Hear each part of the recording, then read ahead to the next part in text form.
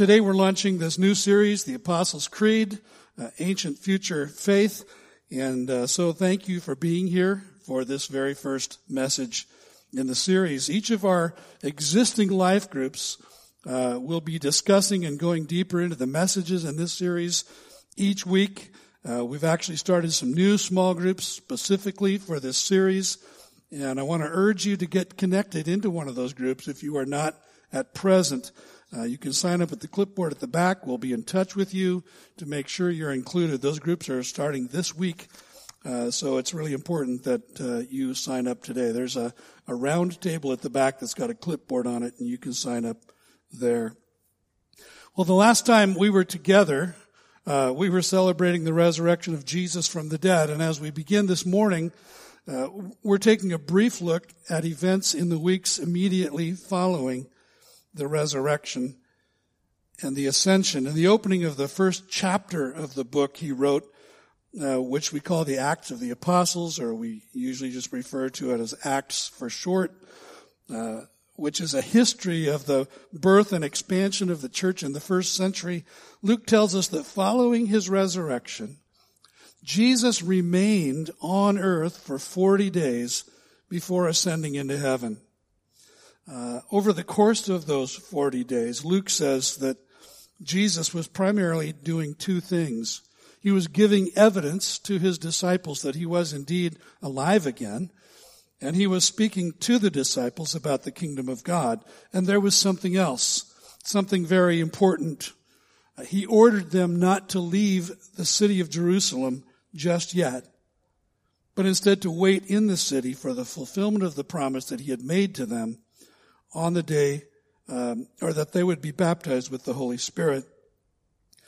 That fulfillment came on the day of the Jewish feast of Pentecost. And the word Pentecost actually just literally means 50th.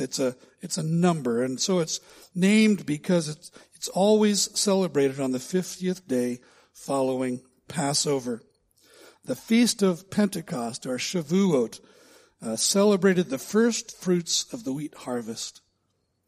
The pouring out of the Holy Spirit on that day inaugurated the mission of the church and equipped the disciples with the power to carry it out. And it's informative to understand that what the church did next, having received the promised baptism with the Spirit of God, what were their first priorities? Well, on the day of Pentecost itself, the first manifestation of the Spirit's power was seen in a very powerful, very articulate, very convicting sermon given by the Apostle Peter in the streets of Jerusalem that resulted in 3,000 Jews trusting in Jesus as their Messiah in one day and being added to the church. That's a great church growth moment right there. The very next manifestation of the presence and the power of the Holy Spirit is demonstrated by the things that the fledgling church gave themselves to.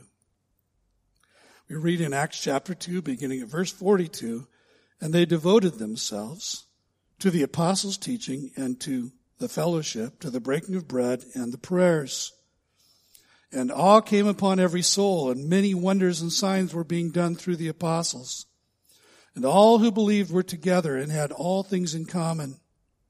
And they were selling their possessions and belongings and distributing the proceeds to all as any had need. And day by day, attending the temple together and breaking bread in their homes, they received their food with glad and generous hearts, praising God and having favor with all the people. And the Lord added to their number day by day those who were being saved. Well, there's a lot there, but notice with me first, please, that the very first thing to which they devoted themselves was the apostles' teaching. And it's of great interest to me that having had an experience as spectacular and as important as the outpouring of the Holy Spirit in fulfillment of Jesus' promise, with all of the supernatural phenomena that took place surrounding that, it seems that they didn't obsess on the supernatural manifestations themselves or the particulars of each one's individual experience. Instead, those who had been there on that day in the city who received the baptism of the Holy Spirit were instead preoccupied with an urgent sense of a need to know from the Word of God what it all meant. What it meant for them personally, what it meant for them generally, so as of first priority. God's Word tells us they devoted themselves to the apostles' teaching. Everything else that happens in the description we just read together flows out of that first point of devotion. See, the Spirit of God will always lead the people of God to devote themselves to the Word of God. For that reason, we can conclude that a person who claims to be filled with the Spirit of God, but who nevertheless neglects the Word of God, who is functionally ignorant of the essential doctrines of the Christian faith, and who sees no reason why concerns about correct doctrine, sound doctrine, should matter, is making a false claim. In Matthew 28, it's recorded that just before ascending into heaven, Jesus had given them this command: all authority in heaven and on earth has been given to me. Go therefore and make disciples of all nations, baptizing them in the name of the Father and of the Son and of the Holy Spirit, teaching them to observe all that I have commanded you. And behold, I am with you always to the very end of the age. So important to the apostles was this obligation, this supreme responsibility and authority to teach the Word of God and the commandments of Christ to the new followers of Christ within this young but rapidly expanding church, that when we read in Acts chapter 6 that administrative problems began to arise that threatened the unity of the church, we then also read that the apostles, recognizing the peril of neglecting the essential priorities of prayer and the ministry of the Word, appointed others to handle the pressing administrative tasks. Why was the teaching ministry of the apostles of such supreme importance? Simply this: that getting doctrine right is the key to getting everything else right. Sound doctrine is essential to coming to know and understand the will and ways of God. It's essential to the sanctification and the increasing spiritual maturity of God's people. We can't claim to be followers of the Christ of the Bible while remaining ignorant of the truths of the Bible concerning Him. And make no mistake, the entire Bible, from Genesis to Revelation, is about the person and the work of Jesus Christ.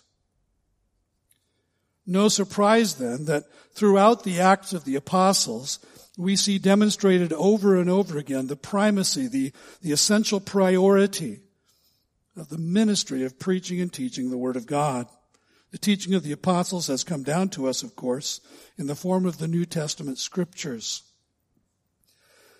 We have a responsibility in our time to accurately communicate the faith of the apostles to our generation, and then to hand it faithfully to generations yet to come. We are under obligation, as Jude put it, to contend for the faith that was once for all delivered to the saints. And I would submit to you that even now in the 21st century, devotion to the apostles' teaching will continue to manifest itself in a Spirit-led passion to come to know the Word of God and to submit to its authority. Now that's a very short route to arrival at the threshold of a reasonable introduction to the Apostles' Creed, but it's the longest one that I have time for. And it seems to me that we need to ask two questions right at this juncture, here in this first message, this first look at the Apostles' Creed, because it is my intent to introduce the Apostles' Creed to you this morning. Those two questions are, what is the Apostles' Creed? And secondly, what is its relationship to the apostolic scriptures? So let's begin with the first one. What is the Apostles' Creed anyway? And the first thing to know about the Apostles' Creed is that, surprise, it wasn't written by the apostles. Church historians tell us that it first emerged in Rome in the early 3rd century in about the year 215 AD. Its earliest use was as a public confession of personal faith that would have been recited by new believers at their baptisms. And over the 500 years that followed, the precise language of the Apostles' Creed was morphed multiple times up until the 8th century. And so the form in which we now have it dates back to the 8th century. It's an ancient document. The Creed is a reflection of the effort of the early church to express in summary form the faith as it was taught by the apostles. They called the Creed the rule of faith, and it has persisted for 19 centuries because of its value in expressing in simple, straightforward language most of the major doctrines of essential biblical Christianity. Today we might think of the Apostles' Creed as the elevator speech of the Christian faith, as concise a listing of essential biblical truth as you will find. It's probably important that we actually hear the words of the Apostles' Creed at this point, so will you stand with me and let's recite it together. I believe in God the Father Almighty, creator of heaven and earth. I believe in Jesus Christ, his only Son, our Lord, who was conceived by the Holy Spirit and born of the Virgin Mary. He suffered under Pontius Pilate, was crucified, died, and was buried. He descended to Hades.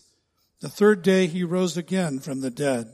He ascended into heaven and is seated at the right hand of God the Father Almighty. From there he will come to judge the living and the dead. I believe in the Holy Spirit, the Holy Catholic Church, the communion of saints, the forgiveness of sins, the resurrection of the body, and the life everlasting. Amen. You can go ahead and be seated. Now again, a few simple observations seem to be in order. You may have noticed that there are 3 major sections to the Creed. Each one is introduced by the 2 words, I believe. In Latin, the language of Rome in which this was originally written and recited, the word is credo, which explains where our word creed comes from. A creed is a statement of beliefs. The Apostles' Creed, secondly, is Trinitarian in its scope. That is, its framework recognizes the 3-in-1 nature of the Godhead as the Bible reveals him. The first section begins, I believe in God the Father Almighty. The second declares, I believe in Jesus Christ, his only Son, our Lord. And the third asserts, I believe in the Holy Spirit. The major focus is on the person and work of the second person of the triune Godhead, Jesus Christ, which occupies a full 10 of the 18 lines.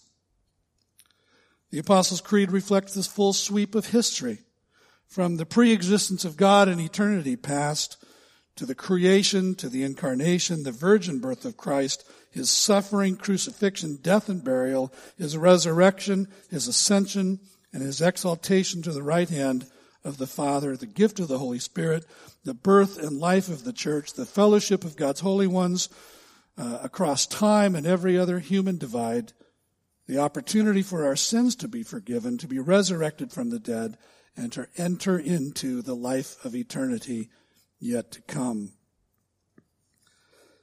The word Catholic, for those of you who may have winced as you read the words Holy Catholic Church, is not a reference to the Roman Big C Catholic Church.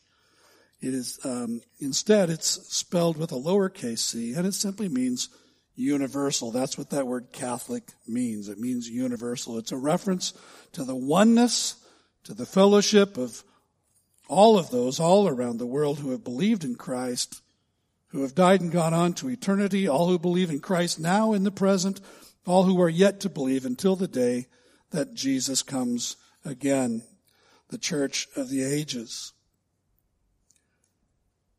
19th century church historian Philip Schaff said this regarding the Apostles' Creed.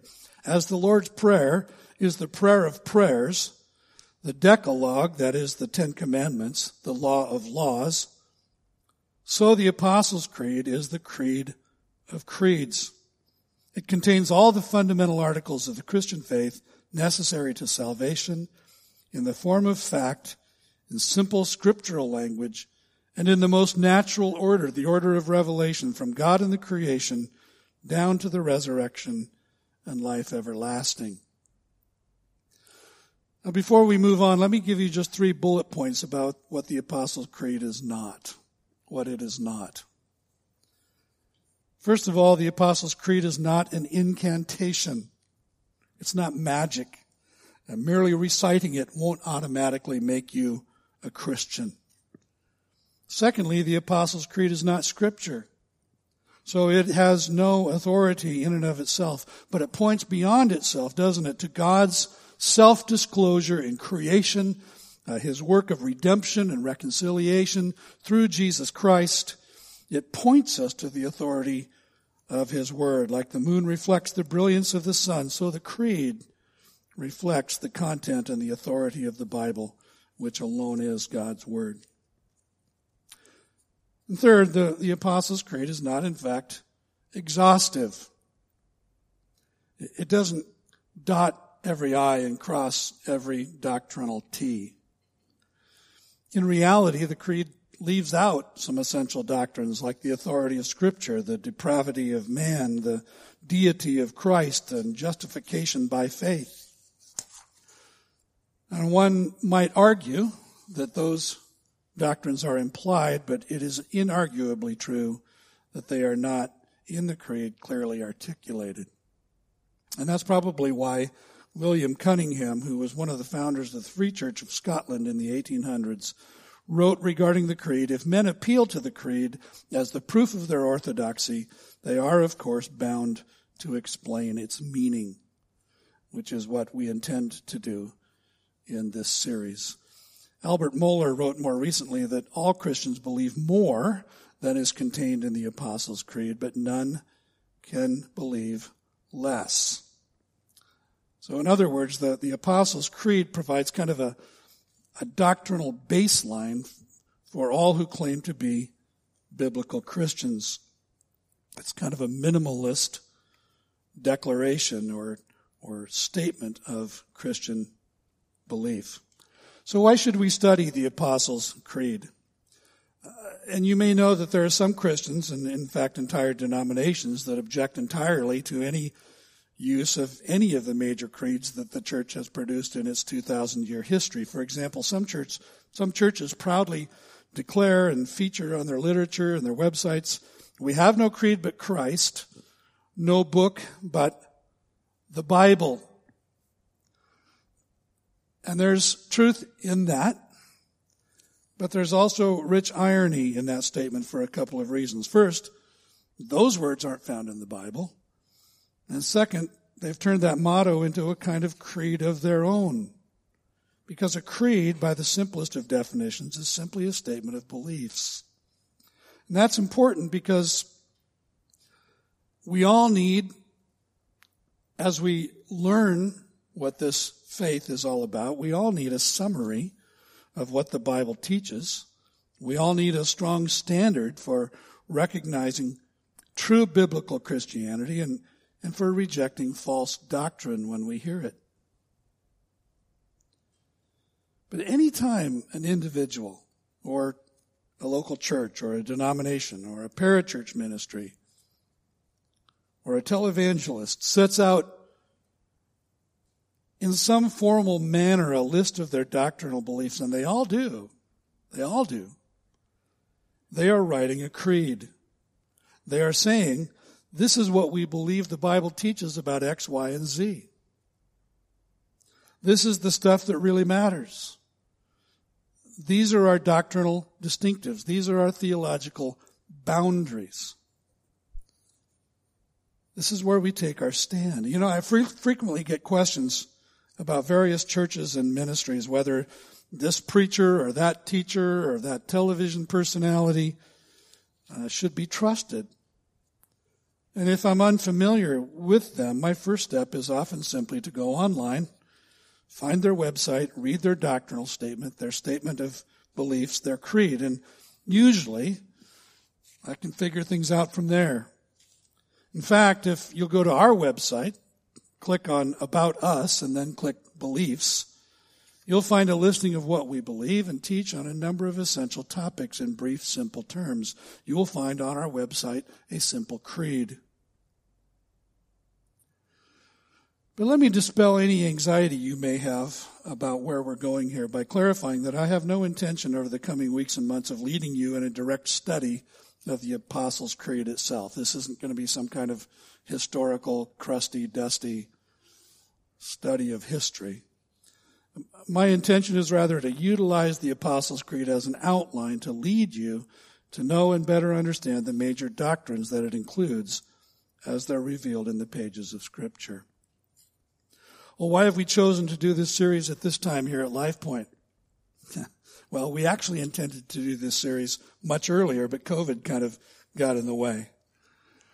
As we have shared in recent weeks, research studies indicate that a majority of Christians today are biblically and theologically illiterate. They don't know their Bibles. They don't know what they're supposed to believe. Therefore, they're completely unable to articulate what they believe or why, in most cases, it even matters. Contemporary Christianity has been characterized as pragmatic, spectator-based, entertainment-addicted, instant results-driven. And I've heard more stories than I dare to recount or care to recount of churches and entire denominations giving in to the relativizing influences of our times, surrendering the fundamental truths of the faith, consequently losing their identity as the distinct people of God. So it's very simple for me.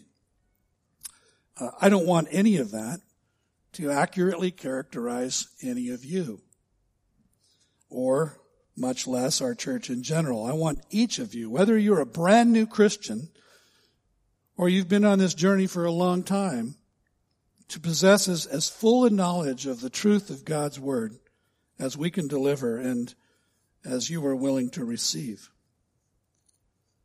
Creeds accomplish at least two things in that endeavor. They provide a tool, a curriculum for spiritual formation or discipleship, if you will, and they assist in correcting doctrinal error. So a study of the major doctrines of the Christian faith, utilizing the Apostles' Creed as the outline, could not be more relevant to our times. Well, one last question. What does it mean to believe? When we say, I believe, what are we saying? What do we mean? More importantly, for our purposes, we might ask the question another way. How does the Bible define what it means to believe? That's the really important question. And when we ask that question, we quickly discover that the New Testament writers in particular saw belief as something much more than mere intellectual acknowledgement of truths about God. In fact, James, the brother of Jesus, wrote this: "You believe that God is one. You do well. Even the demons believe and they shudder." In other words, you can be a monotheist. You can believe things that are true about God and still be a functional pagan. Even more, you can be promoted from the level of pagan to a status equivalent to that of a demon. Congratulations. See, either way, apart from personal faith in Jesus Christ, you're still in your sins. You're still separated from the living God. In the New Testament, the verb believe is translated from the verb form of the Greek word for faith. And when we apply that word to believing in God, it means more than I acknowledge that there is a God. And it means far more than I accept and affirm what the Bible says about God. Biblical faith goes well beyond that. To say I believe in God means literally I am believing into God. That's the thrust of the verb that's used in the New Testament. I am believing into God. I'm into Him. Like we say about a girl or a guy that we're dating. I'm so into them. I'm moving in that direction. Which is to say, beyond merely believing truths about God, then I'm living in a dynamic, trusting relationship of love and obedience to God. I'm professing my conviction that God has invited me into this relationship through Jesus Christ. And I'm declaring that I have accepted his invitation. And now, by faith in Jesus, I am moving into and experiencing more and more of the fullness of that relationship. The late R.C. Sproul said that biblical faith is the convergence of one's intellect, one's will, and one's affections. That is to say that the kind of faith that pleases God involves the whole person. It has an intellectual dimension, it has a volitional dimension, and it has an emotional or affective dimension. It's neither a blind leap, nor mere compliant passivity, nor is it sheer sentimentality. See, you could know, you could even affirm every biblical truth that is possible to know on an intellectual level only. But mere knowing may never move you to active faith. You could remain a theological pinhead, right? Full of knowledge. Paul said that knowledge puffs up, but love builds up. Believing into Jesus, on the other hand, requires the whole of your being. When the first century disciples declared, "I believe in Jesus as Lord," those were explosive words. They were explosive because they were a defiance of the Roman empires, where Caesar only was Lord. They're explosive because they're the foundation of the Christian faith. They're explosive because they open the door to eternal life. They're also explosive because speaking those words publicly and without shame changed everything about their lives, everything about their relationships, everything about their personal economy and their future from that point on. And later on, when the 3rd century church recited the words of the Apostles' Creed, it was simultaneously their greatest act of rebellion and an expression of allegiance. They were saying this: we don't believe the narrative, we don't believe the story that our culture is telling us. They were rejecting the popular narratives of the day and embracing the God of the Bible and the narrative of salvation by faith in Jesus Christ, our Lord. And it's time for us as the church today to do the same, to pledge our allegiance to the Lord Jesus Christ, not to Washington, D.C., or even Washington State, or to the United Nations or any other entity. It's time for the church in America today to pledge our allegiance to the Lord Jesus Christ and to pursue him with everything we have. Paul wrote to the Christ followers in Rome, "If you confess with your mouth that Jesus is Lord and believe in your heart that God raised him from the dead, you'll be saved. For with the heart one believes and is justified, and with the mouth one confesses and is saved." See, belief requires the whole of who you are. I'm excited for the journey that lies ahead of us. I hope that you won't miss a single one of these messages. I hope that you might invite some people to join you. I hope that if you haven't taken the time to get signed up for one of our small groups for this series, that you'll do that today. And again, we'll help you get connected. Let's pray together. Lord, as we stand on the threshold of this great journey that we will take together through the major truths that you have revealed to us in your word, Lord, may we be attentive. May we be present. Will you, Lord, open the eyes of our hearts that we would see things we haven't seen before, open our ears, that we would hear things that perhaps we haven't heard before. And then, Lord, would you open the doors of our wills, our volition, our choosing, to choose you, to choose to submit ourselves to your word, to choose to pursue Jesus Christ, and to live lives of genuine discipleship in a world that has turned against you. Lord, may we be that church, those people that Paul said shine like stars in a dark universe. I pray it in Jesus' name. Amen.